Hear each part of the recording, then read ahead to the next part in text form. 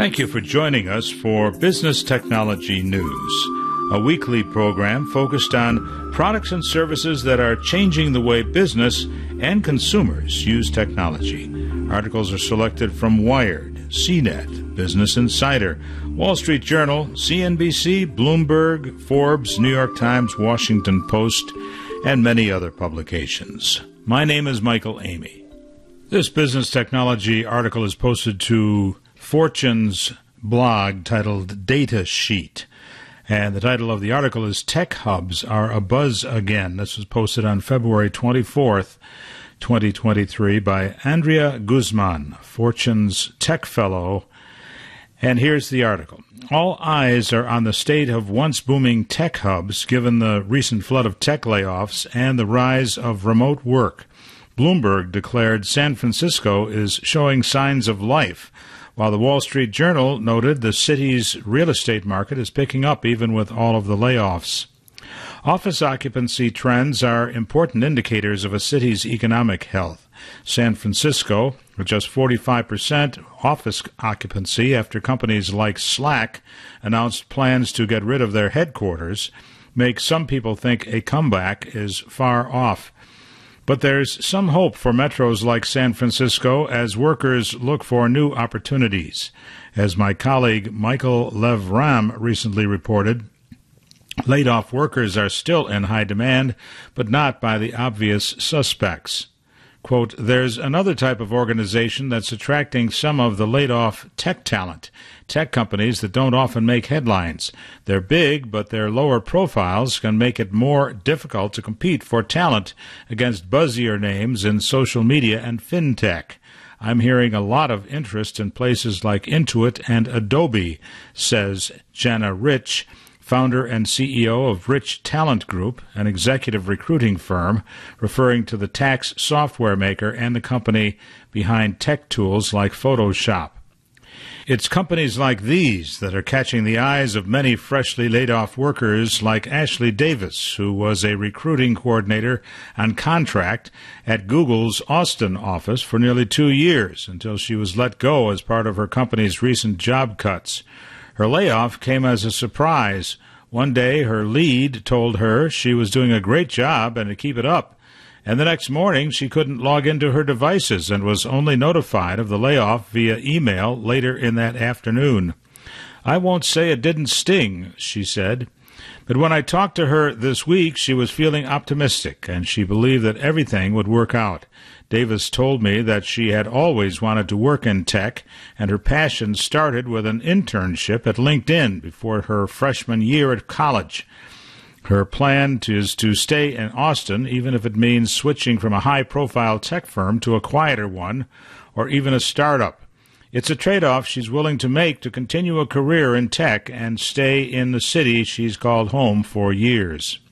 Many others could be on the same track.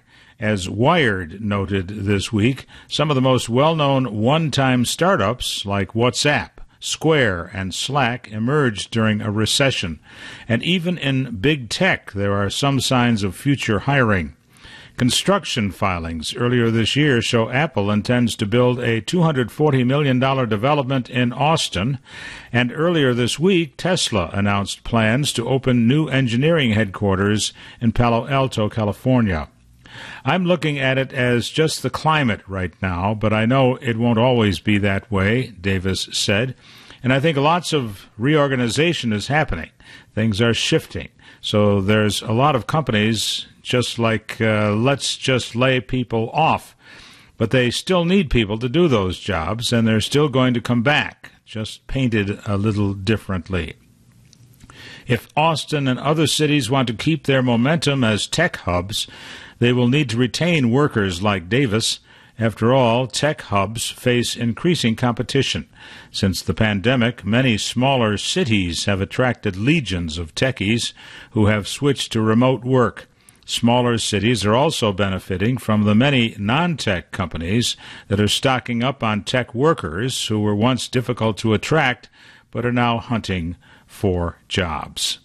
Again, the title of that, posted to Data Sheet, Tech Hubs Are a Buzz Again. This article is posted to Forbes. Title is Exclusive: Bill Gates on Advising OpenAI, Microsoft, and Why AI is the Hottest Topic of 2023. This was written by Alex Conrad, posted on Monday, February 6, 2023. In 2020, Bill Gates left the board of directors of Microsoft, the tech giant he co-founded in 1975, but he still spends about 10% of his time at its Redmond, Washington headquarters, meeting with product teams, he says. A big topic of discussion for those sessions, artificial intelligence and the ways AI can change how we work and how we use Microsoft's software products to do it. In the summer of 2023, Gates met with OpenAI co-founder and president Greg Brockman to review some of the generative AI products coming out of the startup unicorn, which recently announced a multi-year, multi-billion-dollar deepened partnership with Microsoft. You can read more about OpenAI and the race to bring AI to work, including comments from Brockman, CEO Sam Altman, and many other players in the print feature of Forbes magazine. Gates' thoughts on AI, shared exclusively with Forbes, are coming up right now. The reporter, Alex Conrad: it looks like 2018 was the earliest I saw you talking with excitement about what OpenAI was doing. Is that right, or where does your interest in the company begin? Bill Gates: my interest in AI goes back to my very earliest days of learning about software. The idea of computers seeing, hearing, and writing is the long-term quest of the entire industry. It's always been super interesting to me, and so as these machine learning techniques started to work extremely well, particularly things for speech and image recognition, I've been fascinated by how many more inventions we would need before AI is really intelligent in the sense of passing tests and being able to write fluently. I know Sam Altman well, and I got to know Greg Brockman through OpenAI and some of the other people there, like Ilya Sutskever, Brockman's co-founder and chief scientist. And I was saying to them, hey, I think it doesn't reach an upper bound unless we more explicitly have a knowledge representation and explicit forms of symbolic logic.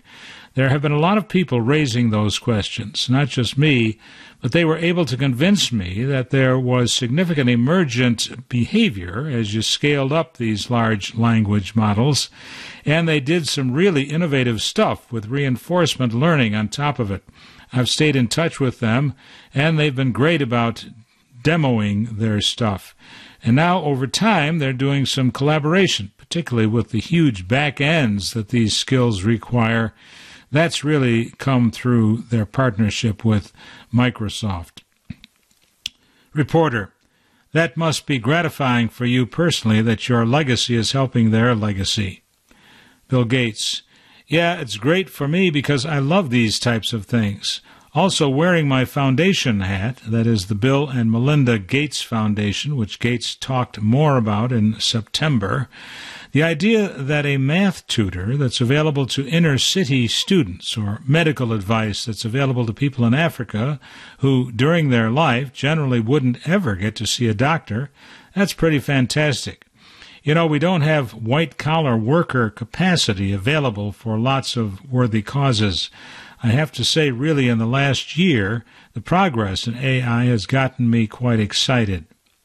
Reporter: few people have seen as many technological changes or major shifts as close-up as you have. How would you compare AI to some of these historic moments in technology history? Bill Gates: I'd say this is right up there. We've got the PC without a graphics interface. Then you have the PC with a graphics interface, which are things like Windows and Mac, and which for me really began as I spent time with Charles Simonyi at Xerox PARC. That demo was greatly impactful to me and kind of set an agenda for a lot of what was done in both Microsoft and in the industry thereafter.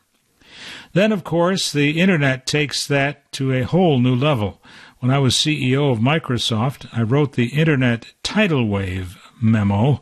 It's pretty stunning that what I'm seeing in AI just in the last 12 months is every bit as important as the PC. The PC with GUI, that is graphical user interface, or the Internet. As the 4 most important milestones in digital technology, this ranks up there. And I know OpenAI's work better than others. I'm not saying they're the only ones. In fact, part of what's amazing is that there'll be a lot of entrants into this space. But what OpenAI has done is very, very impressive. And they certainly lead in many aspects of AI, which people are seeing through the broad availability of ChatGPT. Reporter, how do you see this changing how people work or how they do business? Should they be excited about productivity? Should they be at all concerned about job loss? What should people know about what this will mean for how they work? Bill Gates. Most futurists who've looked at this coming of AI have said that repetitive blue-collar and physical jobs would be the first jobs to be affected by AI, and that's definitely happening. And people shouldn't lower their guard to that, but it's a little more slow than I would have expected. Rodney Brooks, a professor emeritus at MIT and robotics entrepreneur, put out what I would call some overly conservative views of how quickly some of these things would happen. Autonomous driving has particular challenges, but factory robotization will still happen in the next 5 to 10 years. But what's surprising is that tasks that involve reading and writing fluency, like summarizing a complex set of documents or writing something in the style of a pre-existing author, the fact that you can do that with these large language models and reinforce them, that fluency is really quite amazing. One of the things I challenged Greg Brockman with early in the summer, hey, can OpenAI's model pass the AP biology tests? And I said, if you show me that, then I will say that it has the ability to represent things in a deeply abstract form. That's more than just statistical things. When I was first programming, we did these random sentence generators where we'd have the syntax of typical English sentences, noun, verb, object. Then we'd have a set of nouns, a set of verbs, and a set of objects, and we'd just randomly pick them. And every once in a while, we would spit out something that was funny or semi-cogent. You'd go, oh my God, that's the monkeys typing on keyboards type of thing. Well, this is a relative of that. Take the AI's ability to take something like an AP test question. When a human reads a biology textbook, what's left over in your mind? We can't really describe that at a neurological level. But in the summer, OpenAI showed me progress that I really was surprised to see. I thought we'd have to invent more explicit knowledge representation.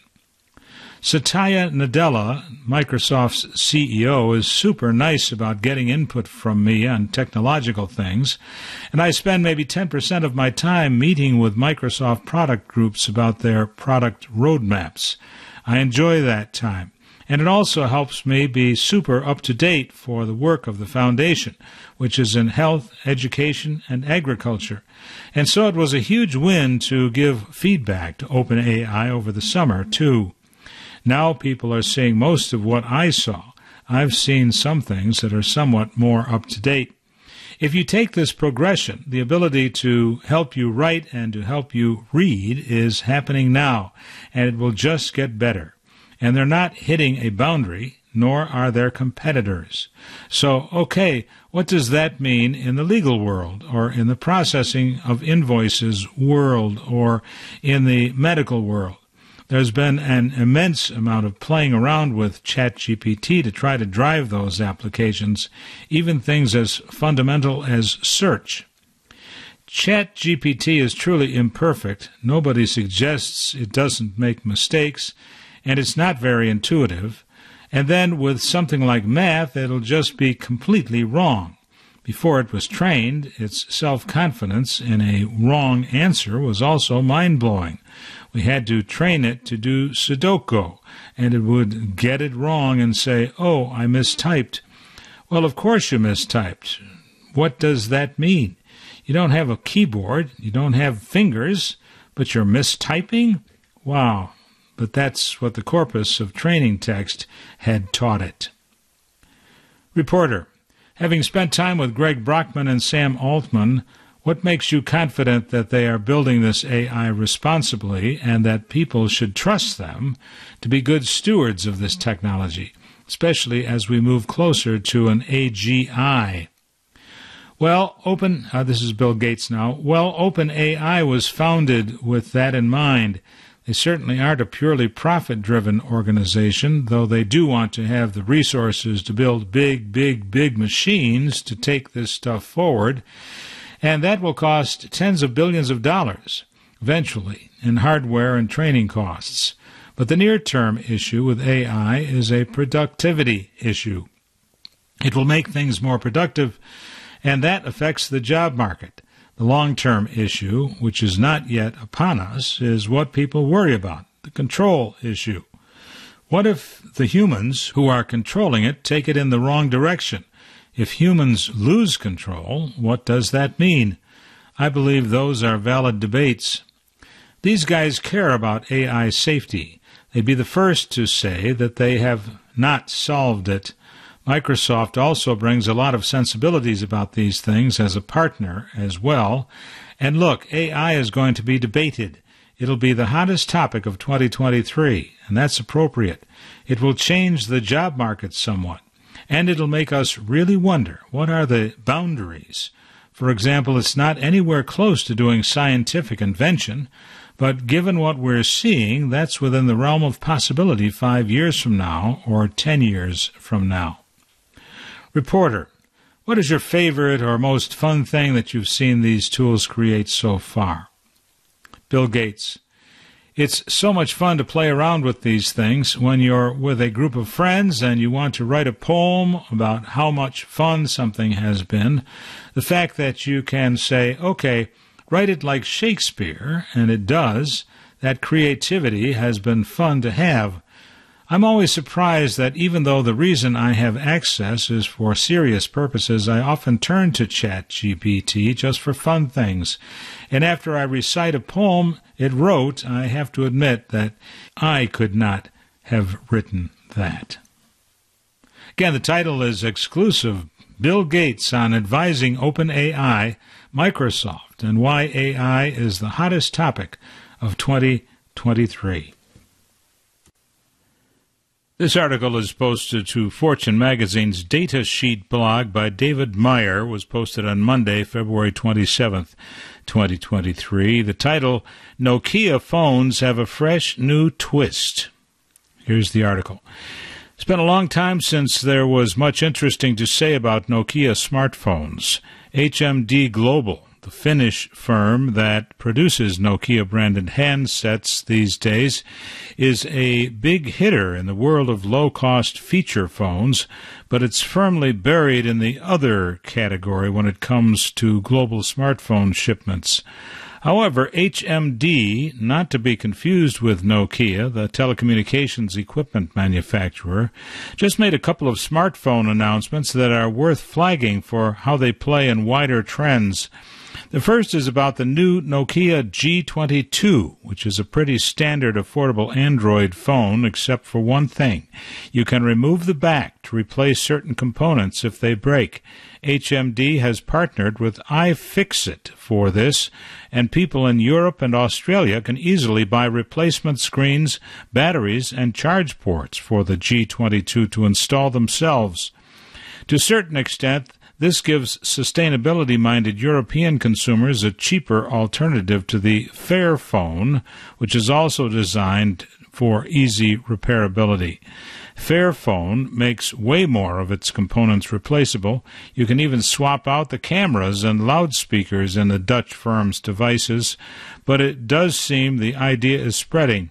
EU lawmakers are pushing for this to become standard practice, by the way, but the European Commission hasn't yet produced the right to repair proposal that they've requested. Meanwhile, with security and sustainability benefits in mind, HMD is taking its first steps in a journey to become the first major global smartphone provider to bring manufacturing to Europe. Cool. Where in Europe? Well, we're not allowed to say which countries, says Chief Marketing Officer Lars Silberbauer in a slightly frustrating briefing last week. That's for security reasons, apparently. What are the security benefits of onshoring some production from China and India?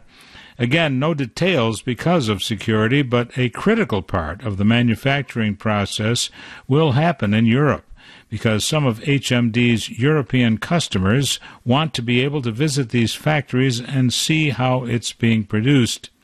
HMD already moved its data centers to Finland several years ago to stay in line with EU privacy laws that demand the protection of Europeans' personal data when it's sent across the world. This latest move isn't entirely analogous, Silberbauer told TechCrunch, that HMD saw a growth opportunity for the European market and that existing production sites wouldn't be affected. But it's clear the company sees security and data protection compliance as a differentiator in Europe. The first stage of the manufacturing shift will involve HMD's Chinese partner shipping over components for European assembly, calibration, and testing, including security testing.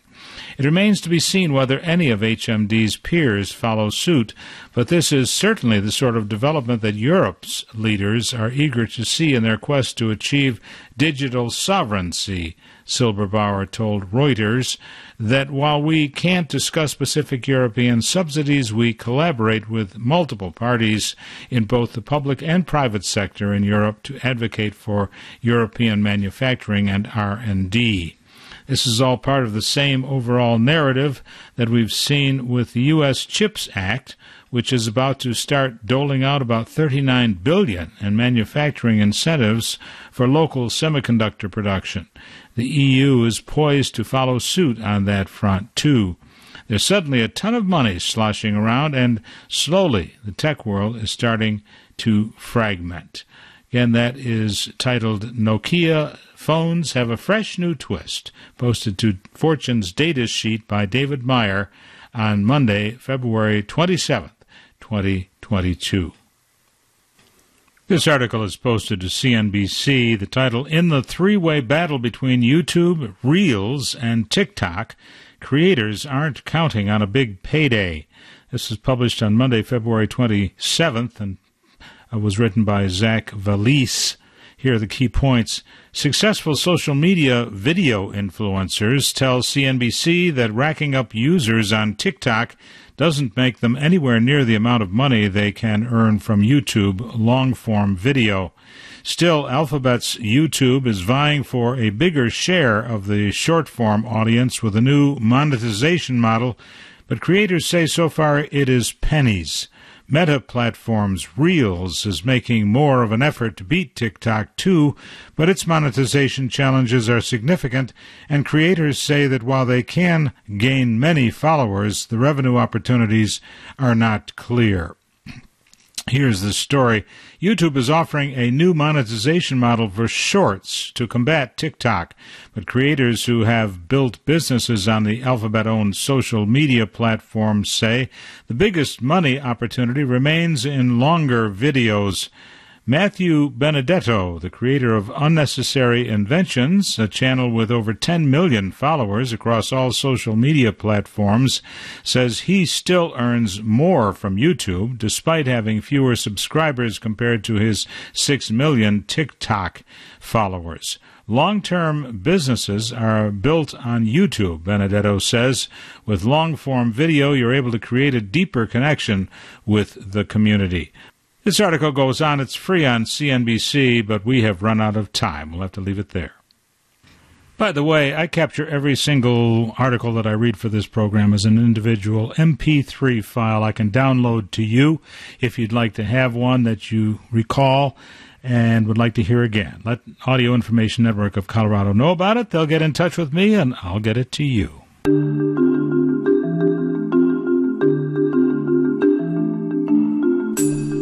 Thank you for joining us today for Business Technology News. My name is Michael Amey.